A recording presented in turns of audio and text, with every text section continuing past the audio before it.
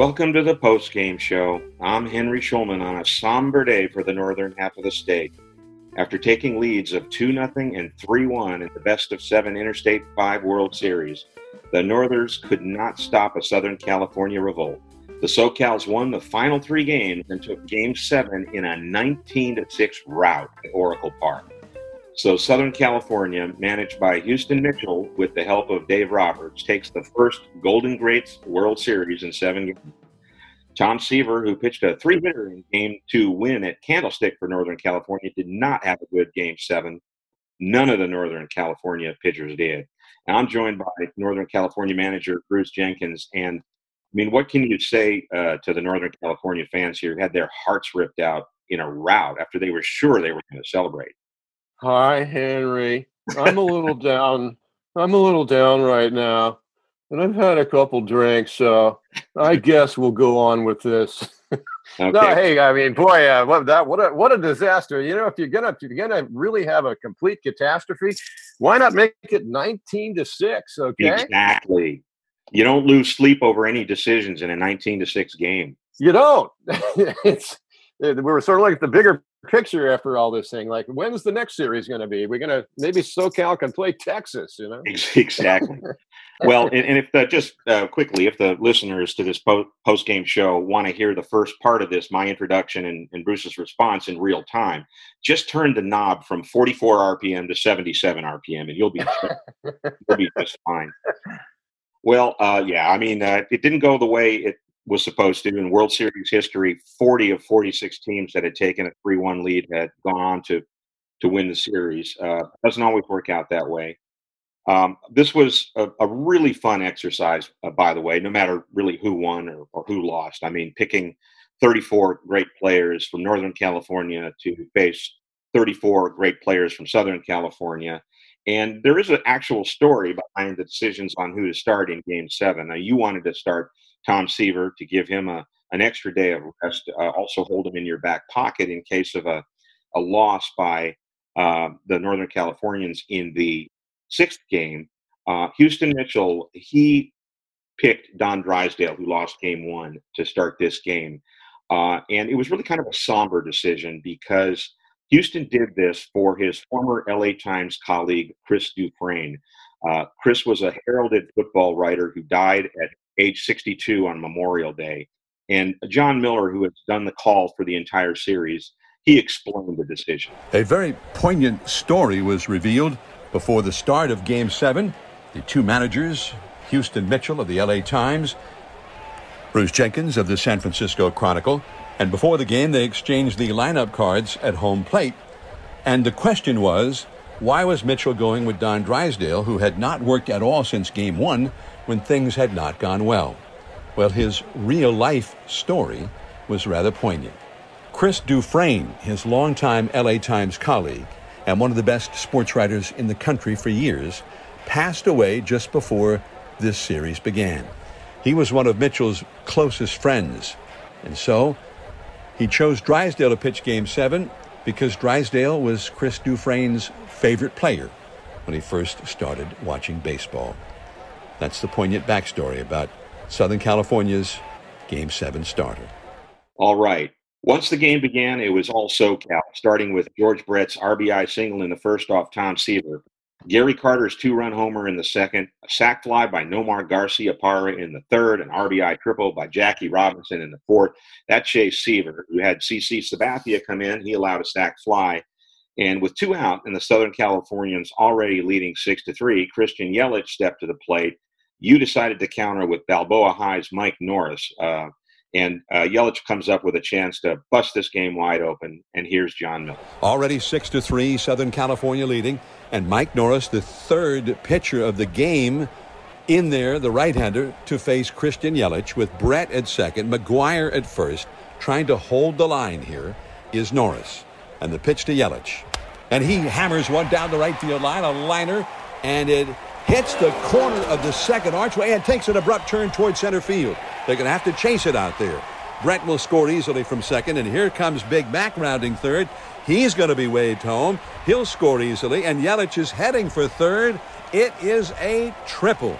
And now it is 8-3 Southern California has opened it up considerably.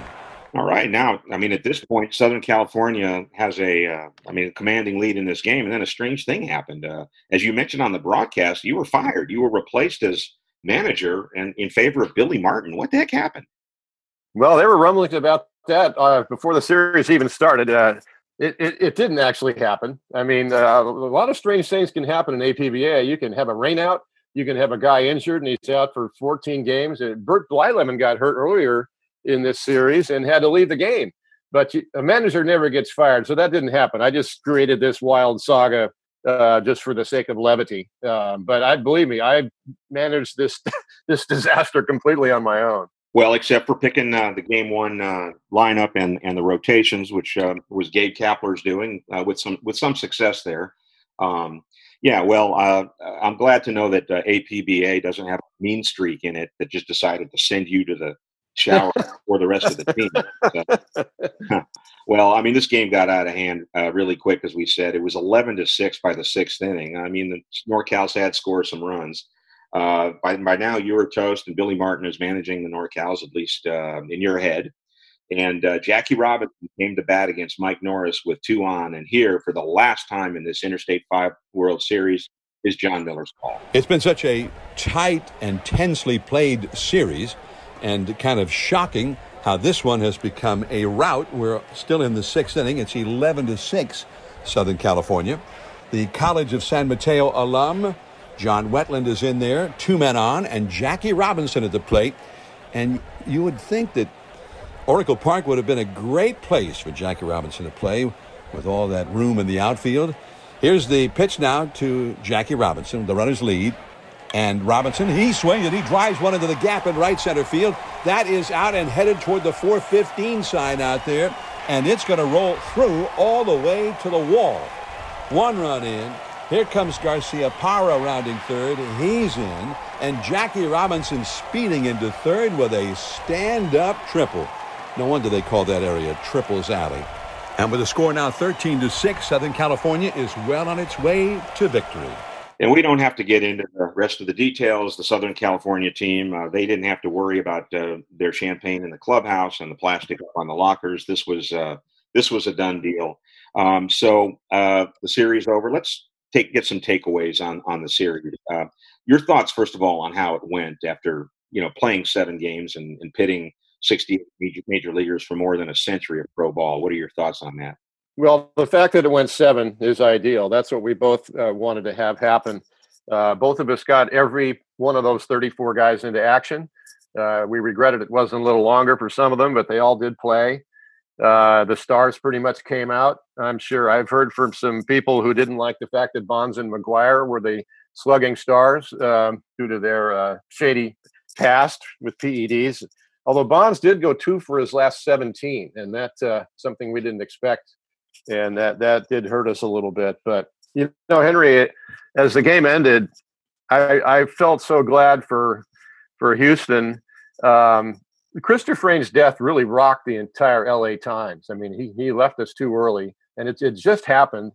And Drysdale hadn't pitched since game 1 when he would pitch badly, and Houston chose him. He didn't pitch great, but he got the win. And that sort of became, the biggest story of game 7. And I thought it was nice.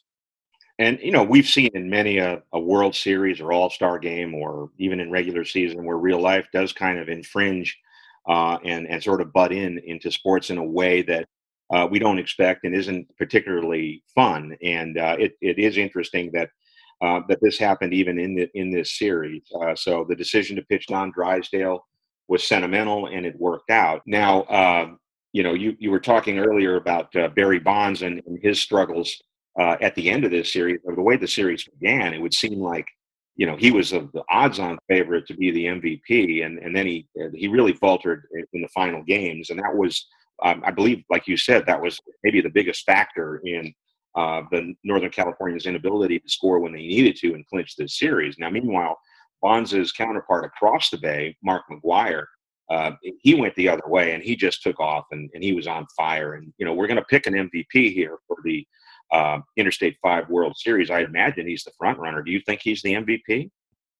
Yeah, it was down to McGuire and George Brett, who hit 357. He had 5 doubles, 2 triples, and a homer, and it felt like more like 390 the year we got him in 1980. He was relentless, but McGuire hit 400 in the series with a double, a triple, 5 homers, and 11 RBIs. His slash line was 400, 571, and 1.300. So I mean, he was completely dominant. Well-deserved MVP for him. Wow, yeah, his WAR for the series looks like the Elon Musk's child's name. It's got symbols and letters and numbers. You can't even calculate it. Exactly. What the hell is that? There were also some interesting notes in the series that you privately pointed out to me. I mean, some of the things that just were interesting about the teams or about how the games went. Are there some of those that you might want to talk about? Well, I think I love seeing Barry Bonds coming up when we're down 4 with a chance to tie it with the bases loaded. I love the Trevor Hoffman Barry Bonds showdown. Neither one of those worked out for Bonds, but it was one of those times where we looked at each other going, hey, how cool is this? The DiMaggio coming alive with the way he did in the field at the plate was really inspiring. Ted Williams, I think he walked every time up, Henry. It seemed like that. It was some crazy number of walks that he had. And another weird thing, which I guess you had to be following the action as it happened, but people kept grounding out to Troy Tulowitzki at short. Even Ted Williams grounded out to Troy Tulowitzki a couple of times, hitting the ball to left field. So, things happen that you wouldn't necessarily expect to happen in real life. That's the way it is. I will say also, I missed rolling the dice. I really did. There's an emotional element to that. As anybody who's gone to Vegas and, sitting there, here we go, rolling the dice, and people looking over his shoulder, what's he going to come up with here? And there's a lot of, that's a cool element of APBA that I kind of missed. Certainly no excuses. I mean, Southern Cal earned that all the way, but there's a big difference between rolling the dice and just pushing a button that says pitch, and then they tell you what happened. Well, I should let you know that at the post-series party that I'm hosting tonight, there will be a craps game.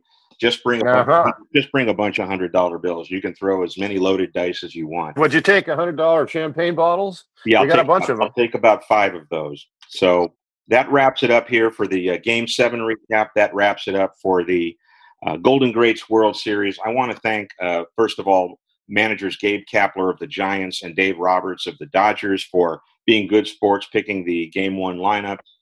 The 2 guys who actually managed the games, Houston Mitchell of the LA Times and my post-game partner, Bruce Jenkins, John Miller for making the fantastic calls. I think his Bonds call on that home run in Game 1 might end up in the Hall of Fame.